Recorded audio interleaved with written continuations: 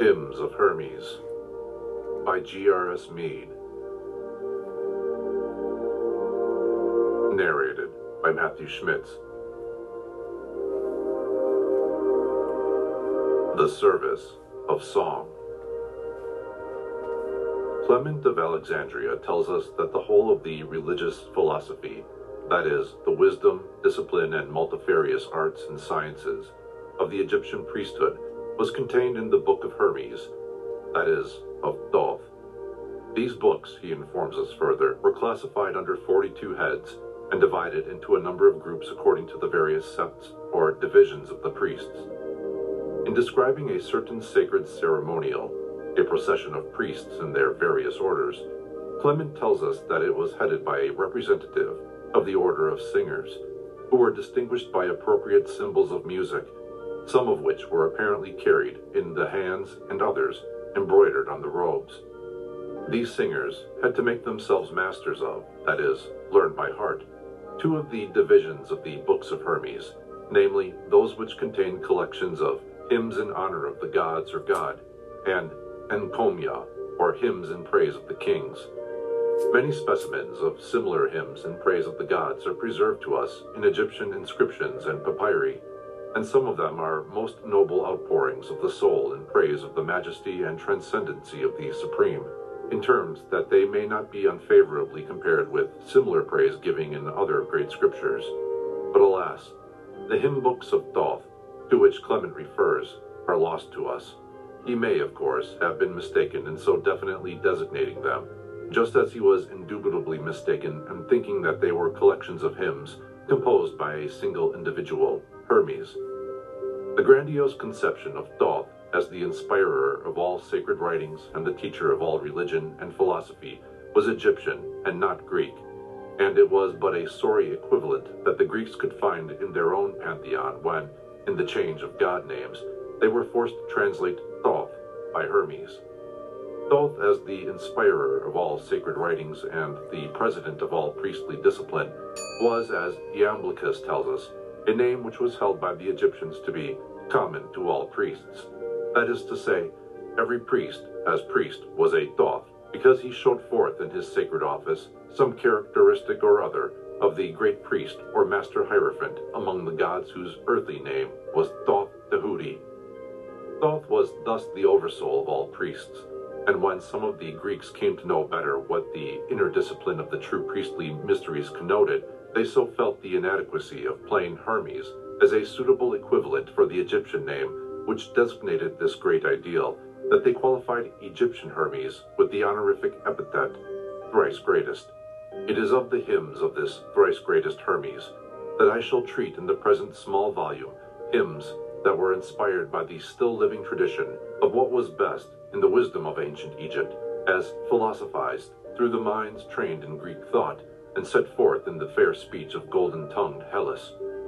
But here again, unfortunately, we have no collection of such hymns preserved to us, and all we can do is to gather up the fragments that remain, scattered through the pages of Trismegistic literature, which have escaped the jealousy of an exclusive bibliolatry.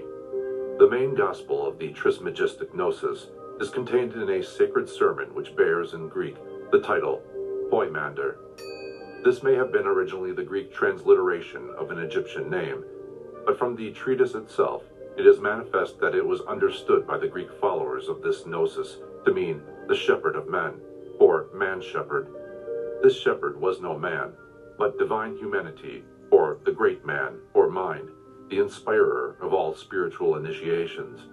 This majestic reality, or essence of certitude, was conceived of as a limitless presence, or person, of light and life and goodness, which enwrapped the contemplative mind of the pious worshipper of God or the good, of the single-hearted lover of the beautiful, and of the unwearied striver for the knowledge of the true. And so, in his instruction to one who was striving to reach the grade of a true self-conscious Hermes, Poimander declares, I, mind, myself, am present with holy men and good, the pure and merciful, men who live piously. To such my presence doth become an aid, and straightway they gain gnosis of all things, and win the Father's love by their pure lives, and give him thanks, invoking on him blessings and chanting hymns, intent on him with ardent love. And the same instruction is practically repeated in the sermon called The Key, where we read, "But on the pious soul the mind doth mount and guide it to the gnosis' light. And such a soul doth never tire in songs of praise to God, and pouring blessing on all men, and doing good in word and deed to all, in imitation of its sire." The sole conditions for reaching this consummation, so devoutly to be wished, are here laid down. The good alone can know the good, even as one of the invocations to Hermes as the good mind, preserved in the Greek magic papyri, phrases it. "Thee I invoke. Come unto me, O good, thou altogether good. Come to the good." The pure alone can know the pure, and by pure I think Hermes sometimes meant far more than is generally connoted by the term. Pure is that which remains in itself, and is neither too much nor too little. It is the equilibrium, the balanced state, the mysterious something that reconciles all opposites, and is their simultaneous source and ending, the divine justice. The merciful alone can know the merciful, the source of the infinite variety of the divine love. To such, the divine presence becomes an aid. It is in the field of this good land alone, in the self-cultivated soul of the spiritual nature, the good and the pure and merciful nature of man, that the divine presence can sow the self-conscious seeds of the heavenly gnosis, so that from his virgin womb of the virtue may come to birth the true man, the child of freedom, or right will, or good will. To others, to those who are still in ignorance of spiritual things, the divine presence is also an aid, but unknowingly, for being manifested for them in its reversed mode, by means of the constraints of fate, the many consider it a hindrance, as indeed it is a hindrance to their falling into greater ignorance and limitation. The soil must be cleared of tares and plowed before it can be sown.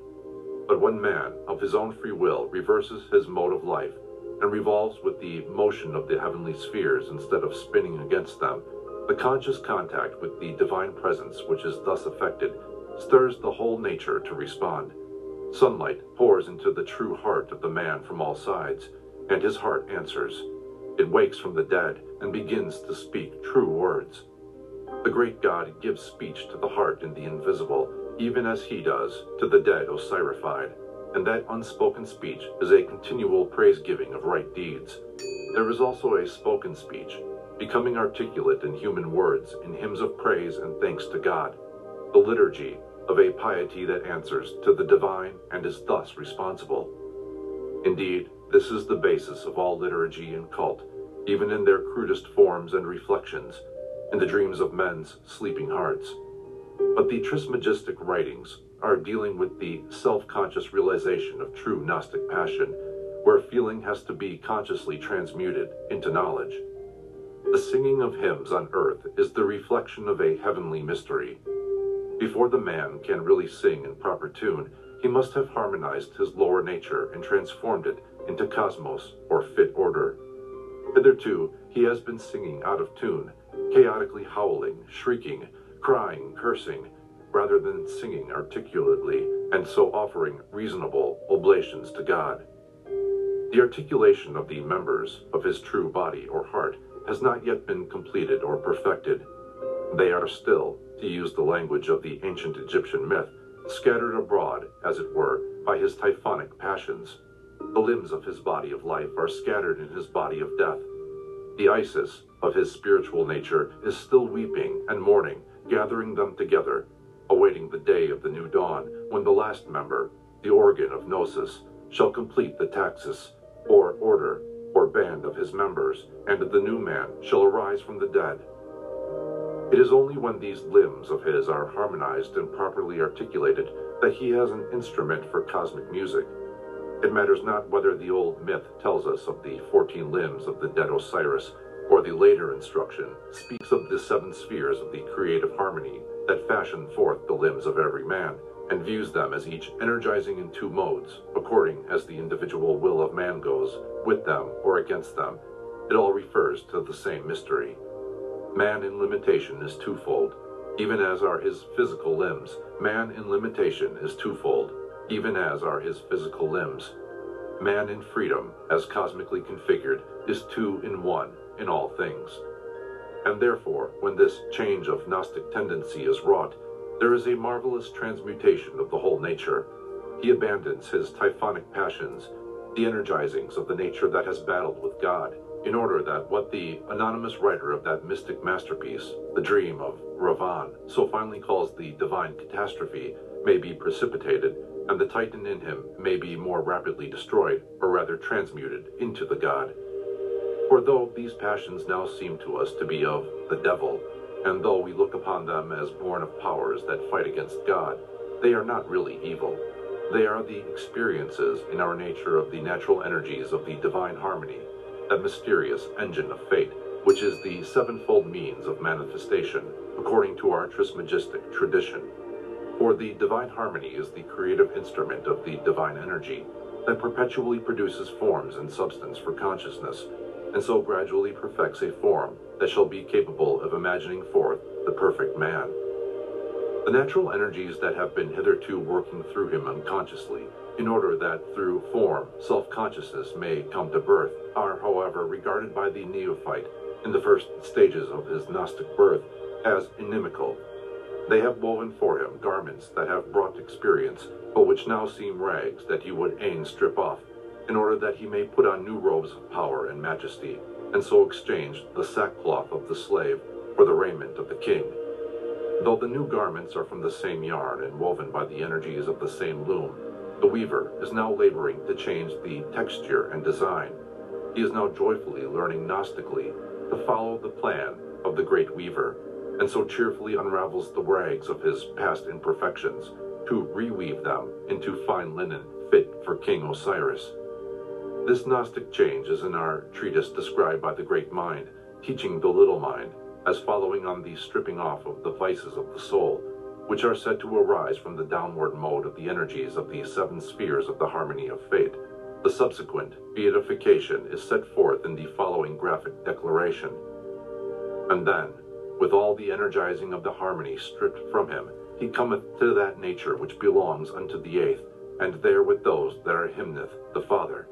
They who are there welcome his coming there with joy, and he, made like to them that sojourn there, doth further hear the powers who are above the nature that belongs unto the eighth, singing their songs of praise to God in language of their own. And then they, in a band, go to the Father home. Of their own selves they make surrender of themselves to powers, and thus becoming powers, they are in God.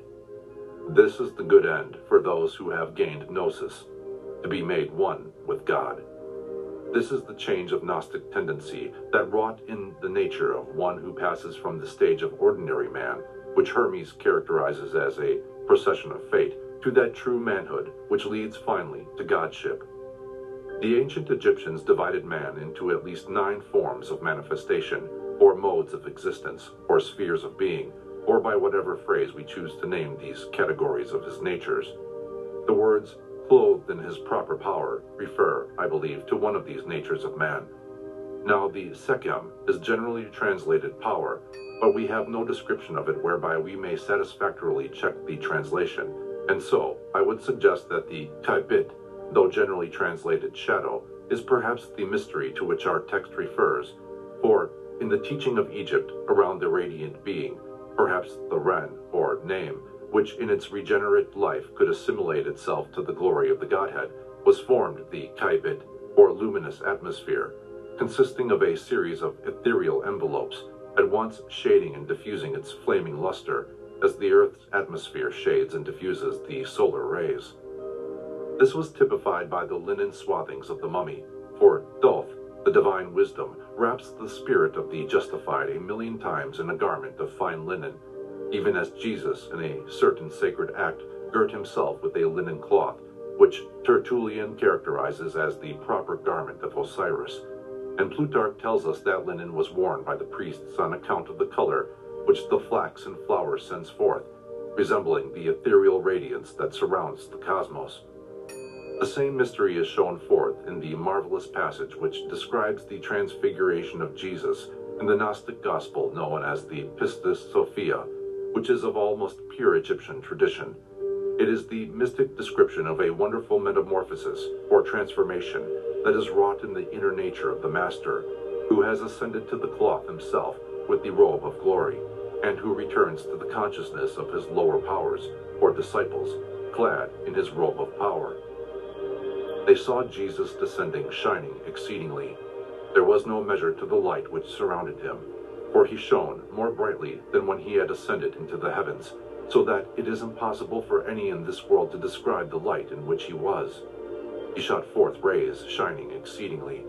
His rays were without measure, nor were his rays of light equal together, but they were of every figure and type, some being more admirable than the others in infinite manner. And they were all pure light in every part at the same time.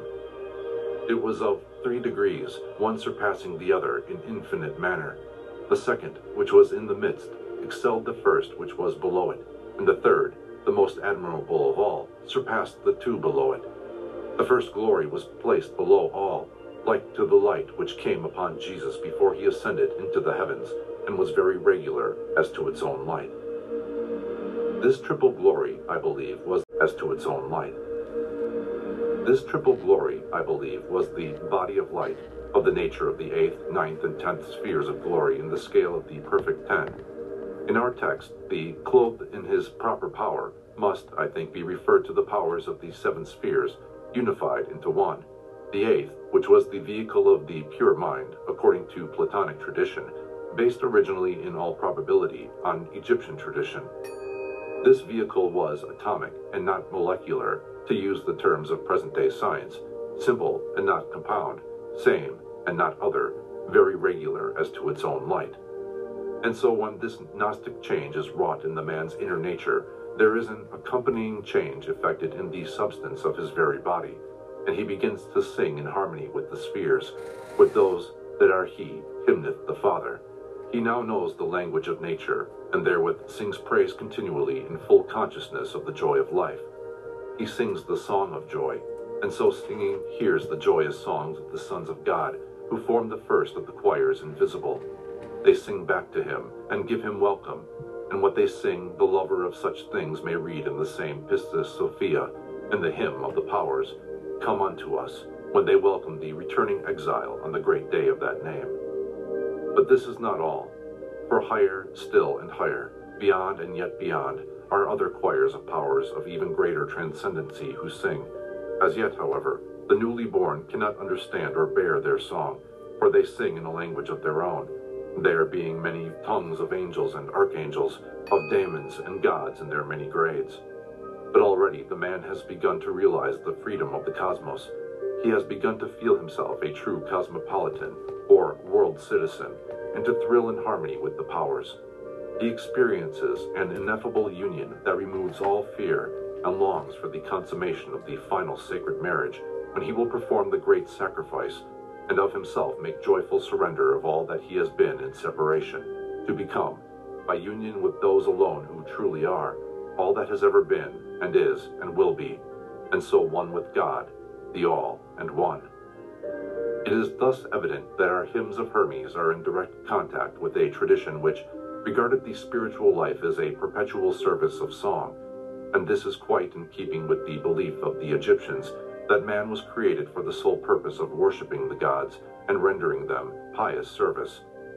The whole duty of man was thus conceived of as an utterance of true words, or a continual singing of a song of harmony of thought and word and deed, whereby man grew like unto the gods, and so at last becoming a god, was with the great God in the boat of the millions of years, or bark of the aeons, in other words, was safe for eternity.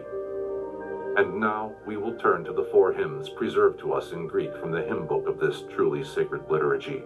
The first is appended to the Pymander treatise, which was evidently intended to give some idea in human terms of the nature of the praise-giving of the powers, to which reference has just been made. For, as we shall see later on, the less instructed of the community fervently desired to have revealed to them the words of this song, thinking in their ignorance that it was some hymn resembling those of earth, and not yet understanding that it was the heavenly type of all earth praising, whether expressed by man or animal, by tree or stone. The first part of our hymn consists of 9 lines, divided by their subjects into three groups, every sentence beginning with, Holy art thou. It is thus in the form of a thrice-fold, Holy, holy, holy, and we may thus, for want of a proper title, call it a triple Trisagion. A triple Trisagion. Holy art thou, O God, the universal's Father. Holy art thou, O God, whose will perfects itself by means of its own powers. Holy art thou, O God, who willest to be known and art known by thine own. Holy art thou, who didst by word make to consist the things that are. Holy art thou, of whom all nature hath been made an image. Holy art thou, whose form nature hath never made. Holy art thou, more powerful than all powerful. Holy art thou, transcending all preeminence. Holy art thou, thou better than all praise. Accept my reason's offerings pure, from soul and heart, for I stretched up to thee, O thou unutterable, unspeakable, whose name naught but the silence can express. Give ear to me, who pray that I may never of Gnosis fail, Gnosis, which is our common being's nature, and fill me with thy power, and with this grace of thine, that I may give the light to those in ignorance of the race, my brethren, and thy sons. For this cause I believe, and I bear witness. I go to life and light. Blessed art thou, O Father. Thy man would wholly be as thou art holy, even as thou gavest him thy full authority to be. Holy art thou, O God, the universal's Father. God is first praised as the Father of the universals, that is, of the greatnesses of all things, the aeonic immensities, or supreme mysteries that are plural, yet one, the subsistencies of the divine being in the state of pure divinity. Holy art thou, O God, whose will perfects itself by means of its own powers.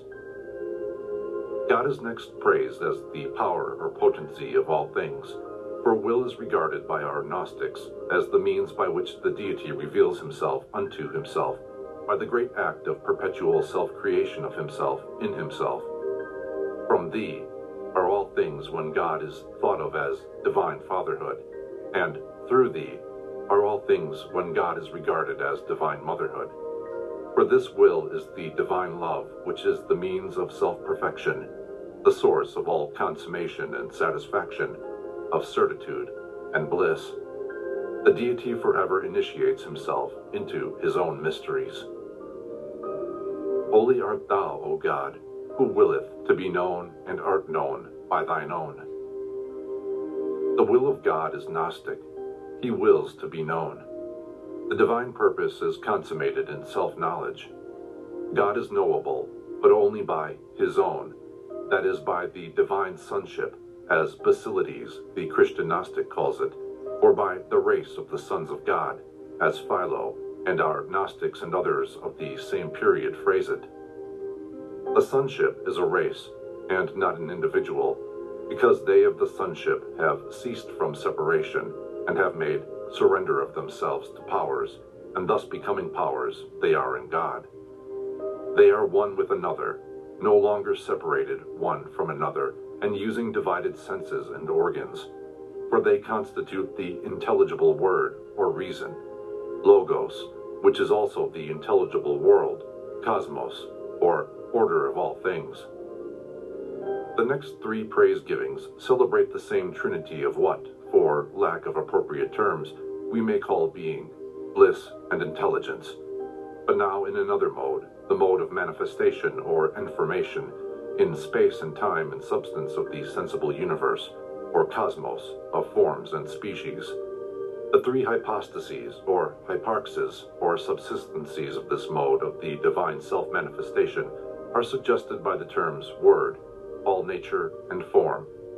Word is the vice-regent of being, because it is this word or reason that established the being of all things, that in them which causes them to be what they are, the essential reason of their being. All nature is the ground or substance of their being, the all-receiver, or nurse, as Plato calls her, who nourishes them, the giver of bliss, the ever-becoming which is the image of eternity, while form is the impression of the divine intelligence, the source of all transformation and metamorphosis. The final Trisagion sings the praise of God's transcendency, declaring the powerlessness of human speech adequately to sing the praise of God. Therefore is it said that the soul-fit liturgy, or service of God, is to be found in the offerings of reason alone, the reason or logos, which is the divine principle in man, the image of the image, or divine man, the logos. It is the continual raising of the tension of the whole nature whereby the man is drawn ever closer and closer to God, in the rapt silence of ecstatic contemplation, when alone he goes to the alone, as Plotinus says. The name of God can be expressed by silence alone, for, as we know from the remains of the Christianized Gnosis, this silence, or siege, is the spouse of God, and it is the divine spouse alone who can give full expression to the divine Son, the name, or logos of God. The prayer is for gnosis, for the realization of the state of sonship, or the self-consciousness of the common being which the Son has with the Father. This is to be consummated by the fulfillment of the man's whole nature, by the contemplation of his insufficiency or imperfection, hysterema, whereby he becomes the fullness or wholeness, pleroma, the aeon or eternity. This is to be achieved by the descent of the great power upon him, by the blessing of God's goodwill, that charis, or grace or love, which has been all along his divine mother, but which now becomes his divine spouse, or complement, or syzygy. The prayer is not for self, but for others, that so the man may become the means of illumination for those still in darkness, who as yet do not know the glad tidings of the divine sonship, and who are ignorant of the race of wisdom, but who nevertheless are, as are all men, brethren of the Christ and sons of God.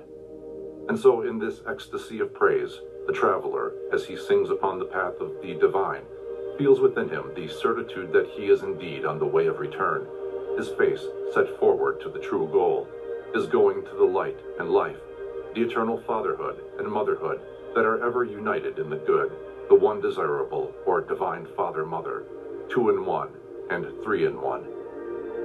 Finally, as God has been praised throughout in his nature of holiness, that is, as most worshipful, meet to be adored, praiseworthy, and the object of all wonder, so that which has proceeded from him, his man, or the divine in man, now longs consciously to become of like nature with him, according to the purpose and commandment of the Father, who has destined him for this very end, and bestowed on him power over all things.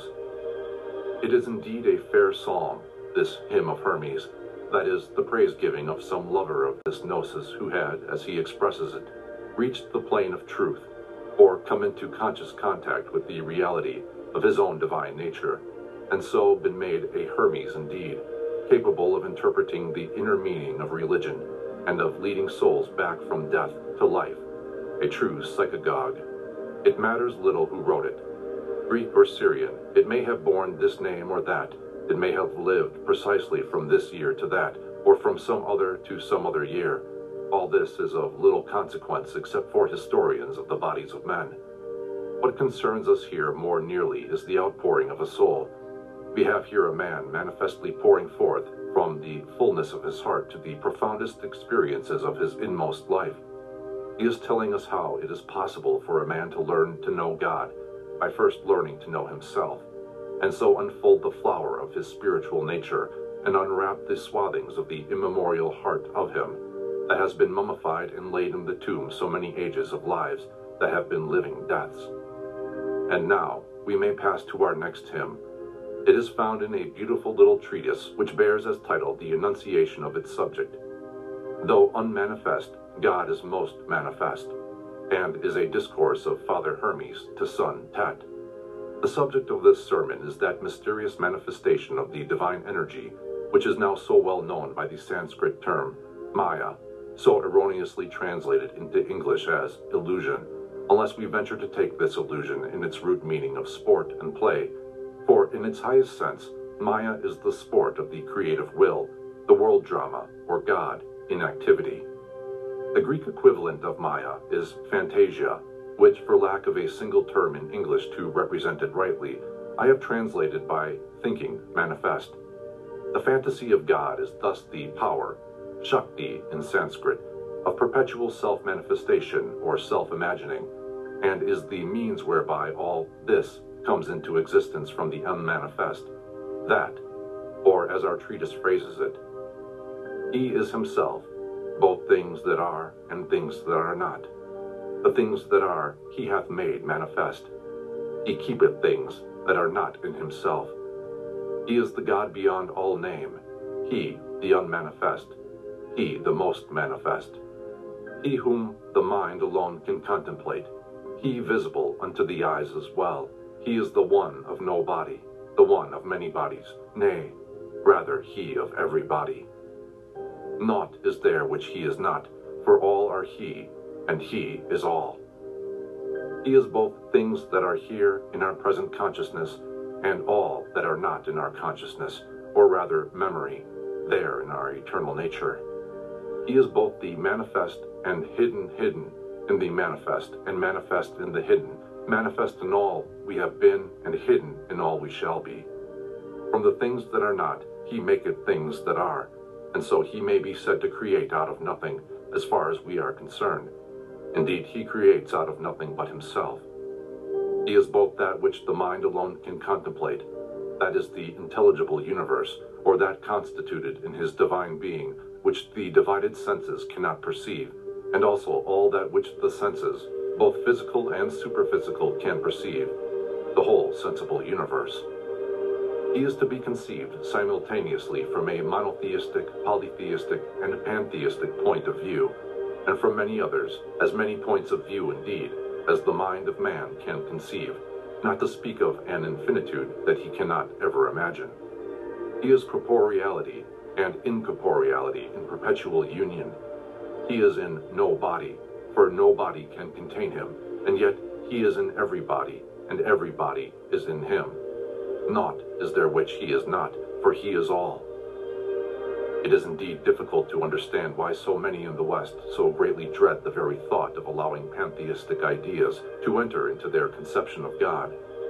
This fear is in reality overdaring or rash presumption, for they have the hardihood to dare to limit the divine according to their own petty notions of what they would like God to be, and so they bitterly resent the disturbance of their self-complacency when it is pointed out that he will not fit the miserably narrow cross on which they would fain crucify him. What right have we, who in our ignorance are but puny creatures of a day, to exclude God from anyone or anything? But they will reply, it is not God who is excluded, it is we who exclude ourselves from God. Indeed, try as we may, we cannot do so. This is the impossible, for we cannot exclude ourselves from ourselves. And who are we apart from God? Did we create ourselves? And if we did, then we are God, for self-creation is the prerogative of the divine alone. But the pious soul will still object that God is good alone. Agreed, if you will, but what is good? Is good our good only, or the good of all creatures? And if God is the good of all creatures, then equally so must he be the evil of all creatures. For the good of one creature is the evil of another, and the evil of one the good of another. And so the balance is kept even.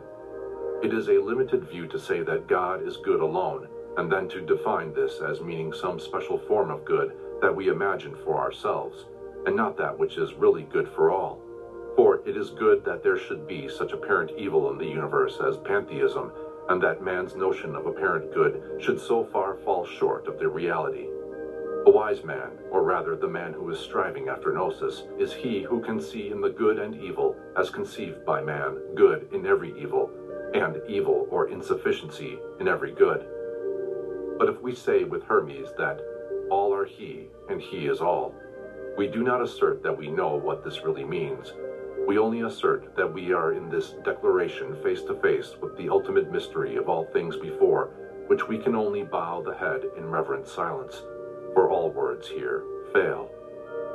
And so the mystic who wrote these sentences continues his meditation with a magnificent hymn expressive of the inability of the learner's mind rightly to sing God's praises, which, for lack of a better title, we may call a hymn to All Father God. A hymn to All Father God. Who then may sing thee praise of thee, or praise to thee? Whither again am I to turn my eyes to sing thy praise? Above, below, within, without. There is no way, no place is there about thee, nor any other thing of things that are. All are in thee, all are from thee. O thou who givest all and takest naught, for thou hast all, and naught is there thou hast not. And when, O Father, shall I hymn thee? For none can seize thy hour or time. For what again shall I sing him? For things that thou hast made, or things thou hast not? For things thou hast made manifest, or things thou hast concealed? How further shall I hymn thee, as being of myself, as having something of mine own, as being other? For that thou art whatever I may be, thou art whatever I may do, thou art whatever I may speak. For thou art all, and there is nothing else which thou art not. Thou art all that which doth exist, and thou art what doth not exist.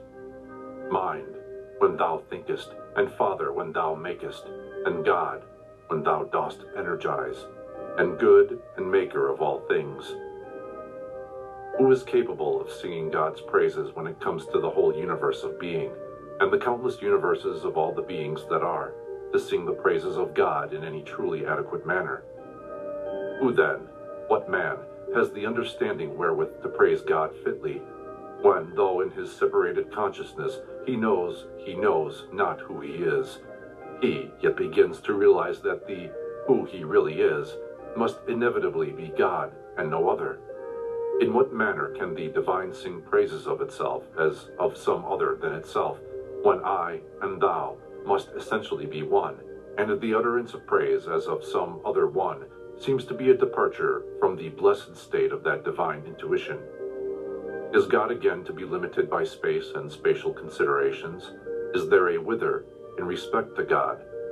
Certainly there cannot be any special place where the divine may be said to be, for he is in all places and spaces are in him. He cannot be said to be in the heart more than in any other organ or limb of the body, for he is in all things, and all things are in him. Equally so, there is no special direction in which the eyes of the mind can turn, for he is to be seen in every direction of thought in which the mind can proceed. And if we say there are evil turnings of the mind, evil thoughts, he who has experienced this change of Gnostic tendency will reply that the only evil he now knows is not to be conscious that God is in all things, and that with the dawning of this true self-consciousness, the right side of every thought presents itself with the wrong side in the joy of pure thinking. The idea of the next praise-giving is perhaps somewhat difficult to follow, as it appears to be a contradiction in terms. But in these sublime heights of human thought, all is seeming contradiction and paradox, because it is the state of reconciliation of all opposites. It might be said that if God is he who gives all things, equally so he be he who receives all things. But the antithesis can be equally well declared by the thought of all and nothing as by the idea of giving and receiving, for God manifestly takes nothing, and that he has no need of anything, seeing that he already has all things. And if God cannot be limited by space, equally so it is impossible that he can be conditioned by time. Therefore the true Gnostic Te Deum cannot be sung at any one time only, but must be sung eternally. The man must transform himself into a perpetual song of praise in thought and word and deed. Nor can the deity be hymned for one thing rather than for another, for all things are equally from God, and he who would make himself like unto God should have no preferences, but should view all things with equal eye, and embrace them all with equal love. On account of what, again, as regards himself in the distinction from the world, shall the Gnostic praise God? Shall he hymn the divine for the fact of his own self-existence, or because he is other than, presumably, the many who are not in gnosis? The uselessness of all such distinctions becomes apparent in the doubt that the very asking of such questions awakens, and the devotee of wisdom brushes them all aside in splendid outburst. For that thou art whatever I may be, thou art whatever I may do, thou art whatever I may speak. There is no separation in the reality of things. Whatever the man is in this ecstatic state, it is the being of God in him. Whatever the man does, it is the working of God in him. Whatever the man speaks, it is the word of God in him. Nay, more than this, to such a consciousness God is in very truth all things both manifest and hidden. God is mind when we think of him as thinking, devising, and planning. God is Father when we conceive him as willing and creating and bringing all things into existence. And God is good when we regard him as energizing, or in working or breathing in all things to give them light and life. He is the good or end of all things, even as he is the beginning or maker of all.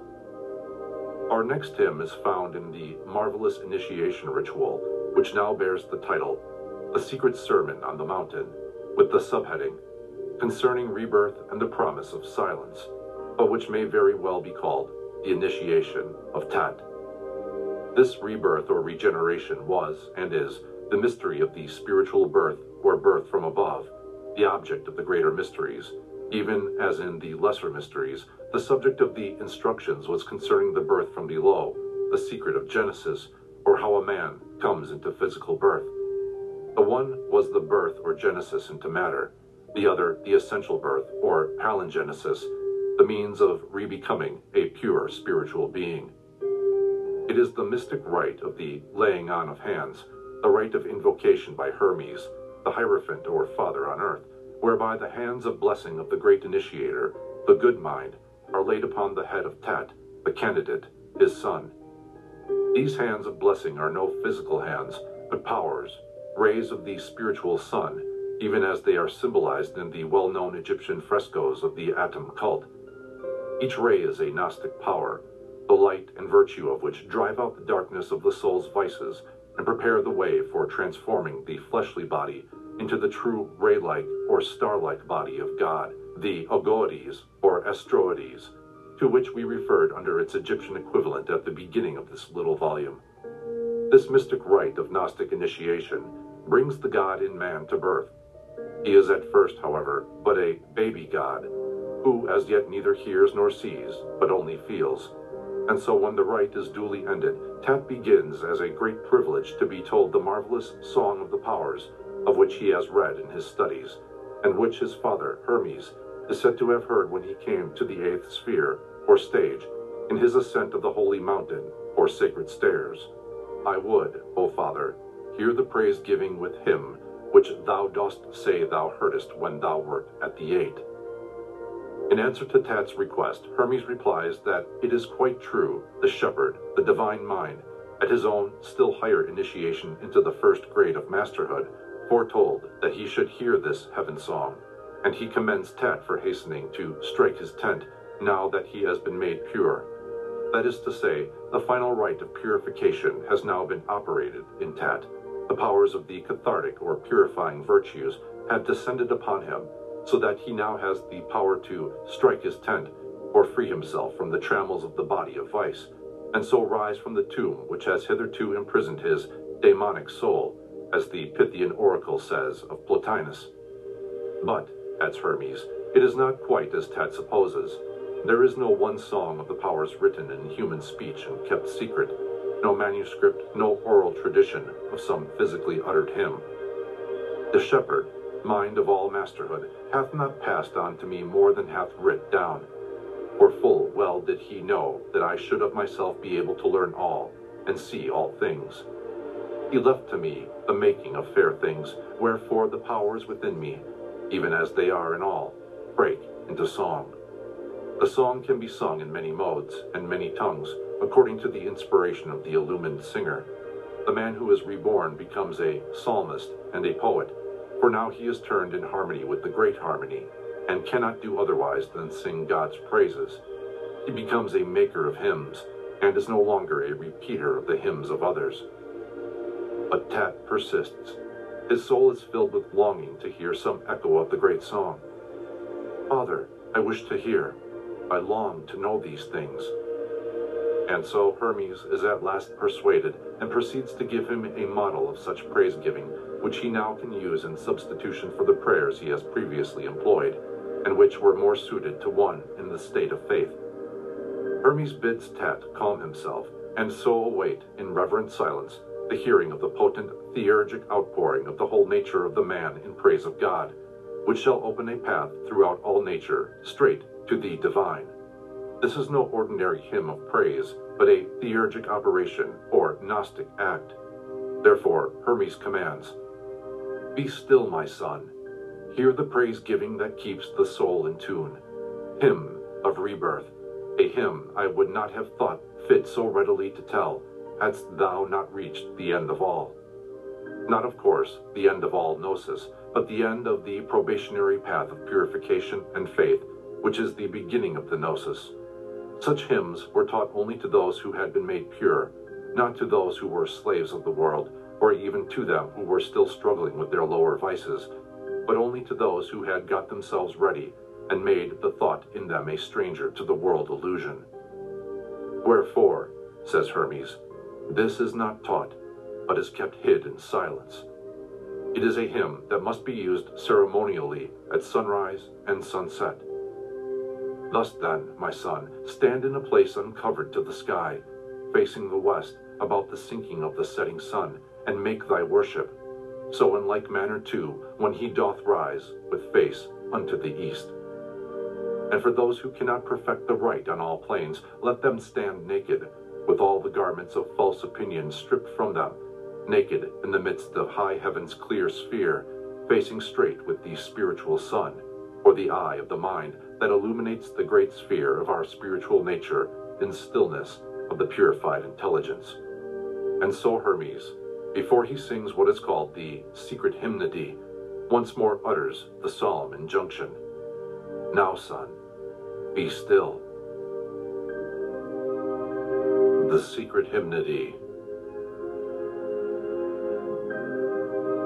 Let every nature of the world receive the utterance of my hymn. Open, thou earth. Let every bolt of the abyss be drawn for me. Stir not, ye trees. I am about to hymn creation's Lord, both all and one. Ye heavens open, and ye winds stay still, and let God's deathless sphere receive my word. For I will sing the praise of him who founded all, who fixed the earth, and hung up heaven, and gave command that ocean should afford sweet water to the earth, to both those parts that are inhabited, and those that are not, for the support and use of every man, who made the fire to shine for gods and men for every act. Let us together all give praise to him, sublime above the heavens, of every nature, Lord. 'Tis he who is the eye of mine.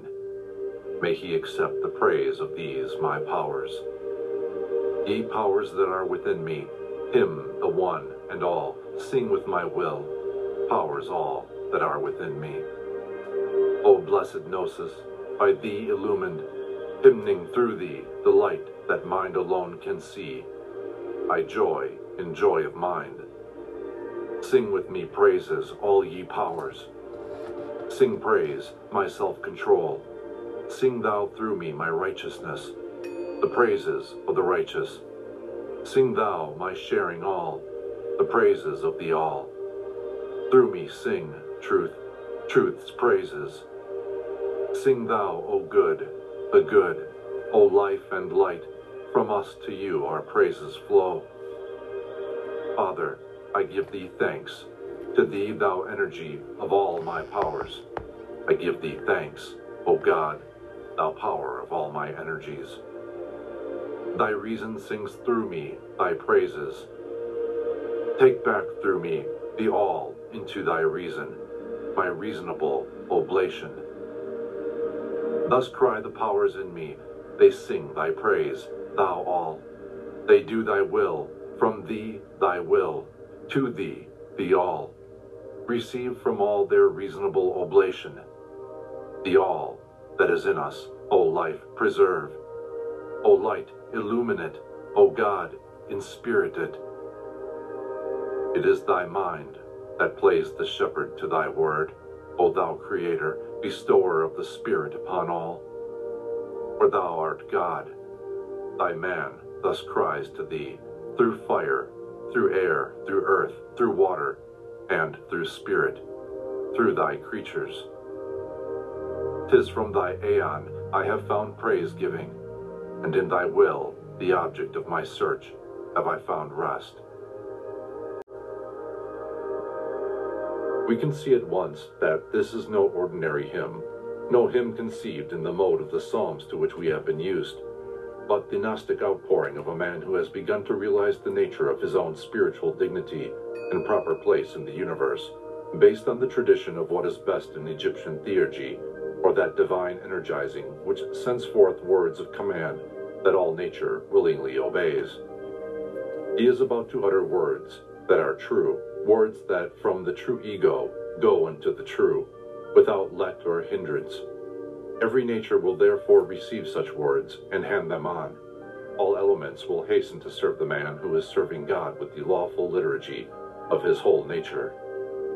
The earth in the midst, the heaven above, the abyss beneath, will open all the gates of their secret ways to let the true words of him who is true of word pass onwards to the deathless sphere of the true God that is, to the aeon itself wherein the true God dwells, not to some space of heaven or of earth or of the abyss, but to that which transcends them and is the source, preserver, and end of all of them. Not only the trees of the earth, but also the trees of paradise, the divine beings that dwell in aeonic bliss, will rest in reverent silence as the potent praise of proper reverence passes to the end of all adorations. The winds of earth will still themselves, and also the winds of heaven, the intelligent breaths in the inmost chambers of man's greater mind. For the praise-giving is not poured forth to this or that daemon or god, but unto the Lord of all. And they, the obedient ones, whose life consists in praising God, cannot but rejoice that the disobedient one should at last, of his own free will, join in the unwearied liturgy of nature. The hymn is in praise of the one and all, of the one Lord of all creation, who is both the one who creates and the all that is created. It is a hymn sung in harmony with the liturgy, or service of praise, of the four great primal natures, the cosmic elements of earth and air and water and fire, Father Heaven and Mother Earth, Father Fire and Mother Ocean. The man sings with them the glory of their common Lord, the eye of mind, that is, the mind, the true spiritual sun, whose eyes are the countless suns in space. This true sun is the true light, the light that mind alone can see. The little mind of man, now illumined by the light of Gnosis, becomes the nature of the great mind, and so a prismatic trinity of good and light and life, through which the all-brilliancy of the one and all shines forth in a septenary of powers or virtues. These powers are, with one exception, given in our hymnody in the exact classification in which they stand in the text of the mystic rite, namely, gnosis, joy, self-control, continence, righteousness, sharing with all, and truth, which severally drive out not knowing, sorrow, intemperance, desire, unrighteousness, avarice, and error. And with the coming of truth the measure of the good is filled full, for unto truth is joined good and life and light. The nature of the persons of the latter Trinity is still further revealed, and the transmutability of these hypostases, by praising God as the energy of all powers and the power of all energies, that is, as light and life again, light the masculine energizer, and life the feminine nourisher, the father-motherhood of God, the good, the logos or reason of all things. And so the Gnostic psalmist at last resolves his praise-giving into the offering of a reasonable oblation, which, in final analysis, is the song of the Logos, the reason, the Son of God, the alone begotten, singing through the whole nature of the man, and refunding the cosmos, which is himself, into the source of his being. It is the consummation of the great return. The will of God is now the sole will of the man. From thee, thy will, to thee, the all. That is, from thee proceeds thy will. Thou art the source of thy will, thy desire, thy love, and thy will is thy spouse, through whom are all things, the whole universe. Thy alone begotten, whose end also as well as beginning is thyself, for he is thyself eternally. Or as another mystic hymn of the period phrases it, from thee is Father, and through thee is Mother, to which we may add, and to thee is Son. And so the hymn singer continues with his reasonable oblation, the offering of his true self, the Logos within him, of his angel that perpetually beholds the face of the Father, praying that his whole cosmos, the whole that there is of him, may be preserved or saved by life, the Mother, illumined or irradiated by light, the Father, and inspirited or inspired or spiritualized by the great breath of God that eternally and simultaneously outbreathes and inbreathes. For the man is now no longer a single letter or a procession of fate, but a true name, a free man, a word of God, a proper cosmos, ordered in due and lawful harmony by conversion of self-will into a willing union with God's will. And of that word, or God, or angel, the shepherd or feeder, he who gives the divine nectar or spiritual food by which that word is nourished, is the great mind, or light, or illuminator, the twin of the great soul, or saving life, the inspirer and preserver, both of which are bestowed upon us by God the Creator. The man has now become a man, a word, a true being of reason, whose energy is expressed in living ideas that can be impressed upon the souls and minds of men, and lived out in a life of example.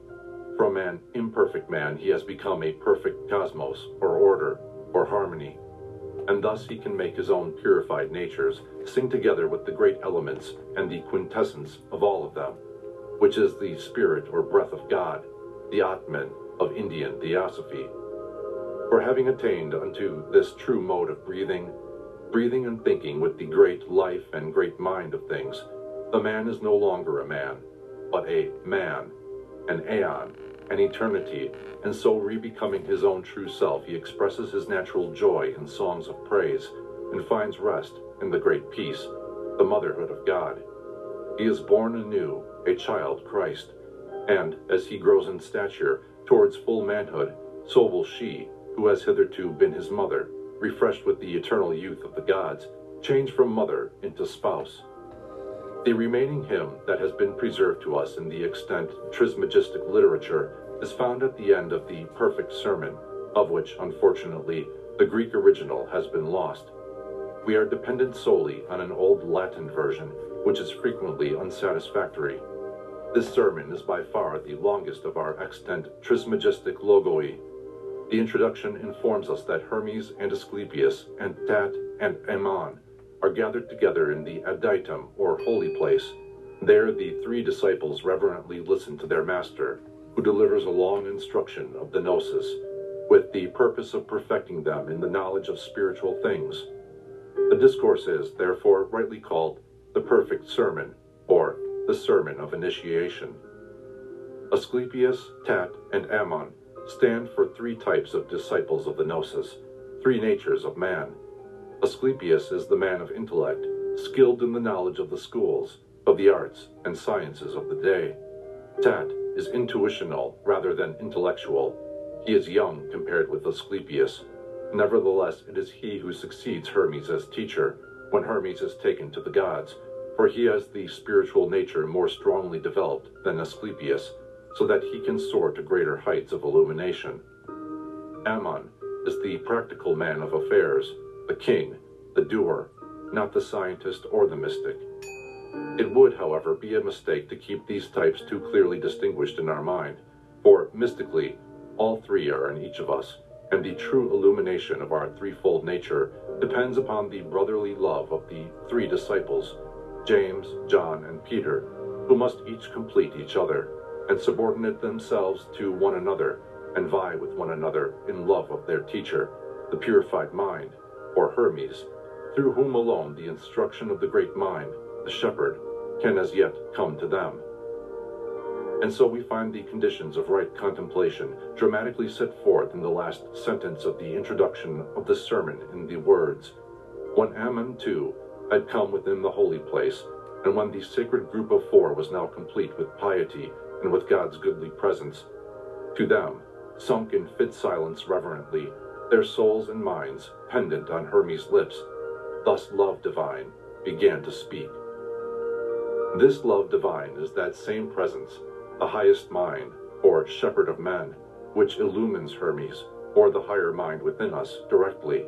But these immediate living words of power have to be passed on in human words to the three natures of our lower mind, the Asclepius and Tat and Ammon, in us, who are the learners and hearers. After the instruction is ended, and they have come forth from the holy place, the narrative tells us that they turned their faces towards the setting sun before uttering their hymn of praise. That is to say, mystically, the mind ceasing from contemplation, in which the outward energies have been caught up to the heights, or turned within, and stilled by the higher in the intercourse of love that has been blessed with the presence of the divine. These energies, before betaking themselves to their appointed separate tasks, all unite in a hymn of praise, with their eyes still turned to the now apparently departing glory of the setting spiritual sun. Hereupon, the knower of forms in us, the Asclepius, who is wise in the sciences and arts and ceremonies, proposes to Tat in whispered words that they suggest to their father Hermes that they should say their prayer to God with added incense and with unguents. This is the suggestion of the mind that still clings to outward forms, the ritualist, but Hermes recalls them to the Gnostic nature of their spiritual cult, whom when thine greatest heard, he grew distressed and said, Nay, nay, Asclepius, speak more propitious words, for this is like to profanation of our sacred rites, when thou dost pray to God, to offer incense and the rest. For naught is there of which he stands in need, in that he is all things, and all are in him. But let us worship, pouring forth our thanks, for this is the best incense in God's sight when thanks are given to him by men. And so they begin their praise-giving, which, for lack of a better title, we may call a hymn of grace for Gnosis. A hymn of grace for Gnosis. We give thee grace, thou highest and most excellent, for by thy grace we have received the so great light of thy own Gnosis. O holy name, fit name to be adored, O name unique, by which God only must be blessed through worship of our Sire, of thee who deignest to afford to all a father's piety, and care, and love, and whatsoever virtue is more sweet than these, endowing us with sense, and reason, and intelligence. With sense that we may feel thee, with reason that we may track thee out from appearances of things, with means of recognition that we may joy in knowing thee. Saved by thy power divine, let us rejoice that thou hast shown thyself to us in all thy fullness. Let us rejoice that thou hast designed to consecrate us, still entombed in bodies, to eternity. For this is the sole festival of praise worthy of man, to know thy majesty. We know thee, yea, by the single sense of our intelligence, we have perceived thy light supreme, O thou true life of life, O fecund womb that giveth birth to every nature. We have known thee, O thou completely filled with the conception from thyself of universal nature. We have known thee, O thou eternal constancy. Form the whole of this our prayer and worship of thy good. This favor only of thy goodness do we crave, that thou wilt keep us constant in our love of knowing thee, and let us never be cut off from this kind of life. We give thee thanks, grace for grace, goodwill for thy goodwill.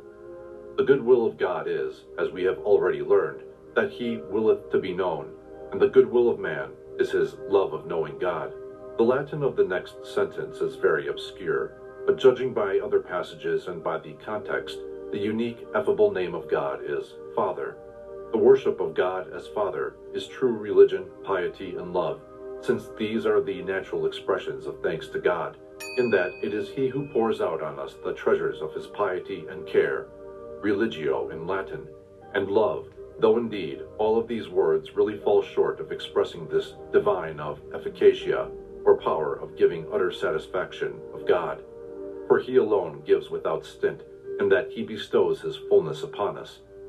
He endows us with sense and reason and intelligence, the three means of knowing Him, with sense to feel God in all things, with reason to track out the manifestation of the divine in all phenomena, and with intelligence, or spiritual intuition, which is the means of face-to-face recognition, when objective and subjective, and when object and subject blend, and there is the complete joy and satisfaction of self-knowledge.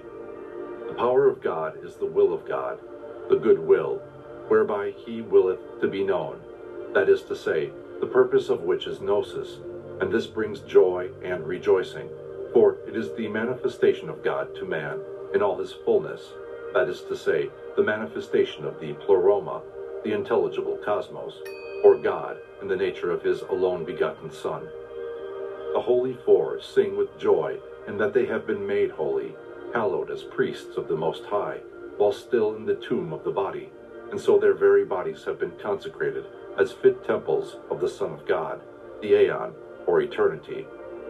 Therefore, the sole festival of praise worthy of man in his divine nature, that is, in his true manhood or union with the great mind, is to know God's majesty or greatness, that is, again, the Aeon.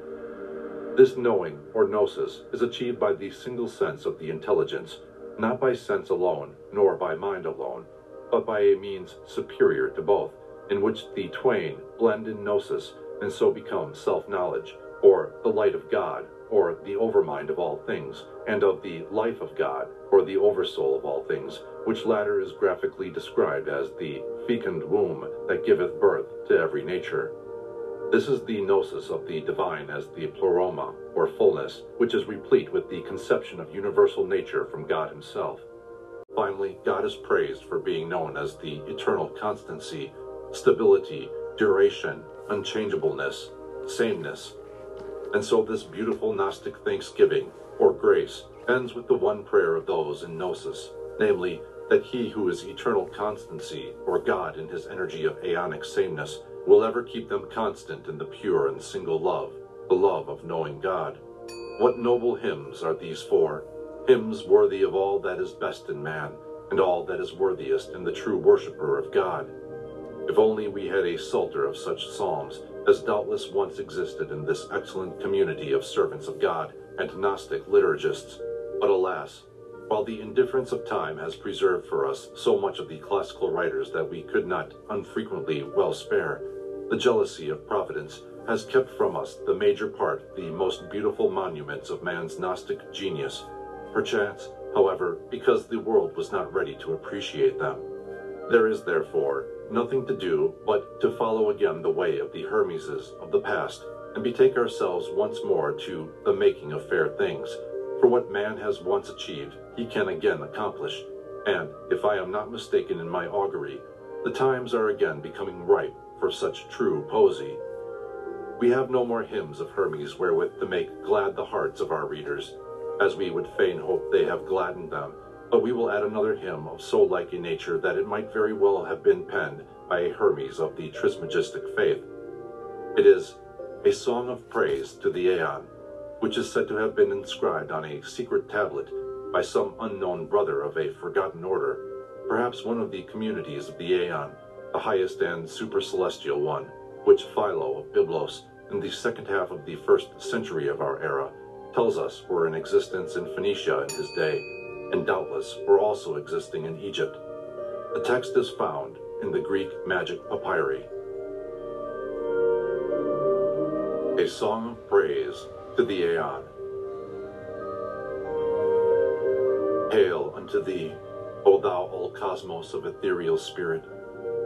Hail unto thee, O Spirit, who doth extend from heaven to earth, and from the earth that's in the middle of the orb of cosmos to the ends of the abyss.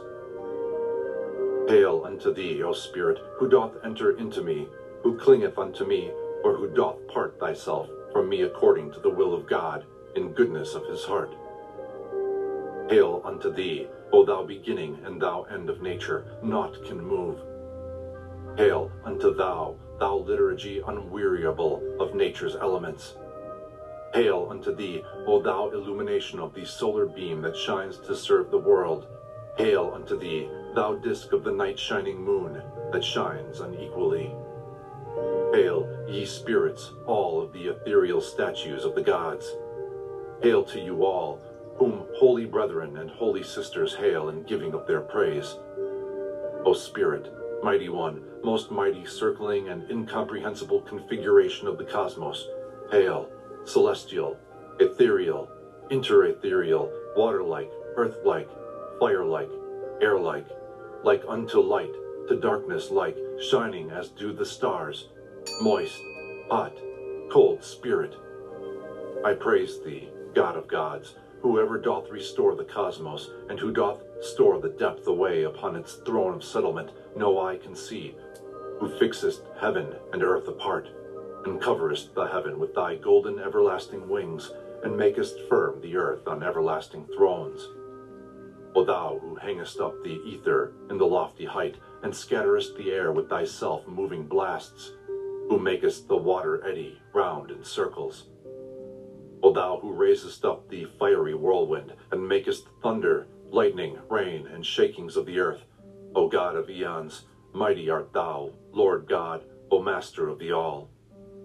The aeon is the invisible intelligible cosmos, the all-cosmos of ethereal spirit or quintessence, as distinguished from the sensible cosmos of the four great elements, pure fire and air and water and earth, and not our mixed elements.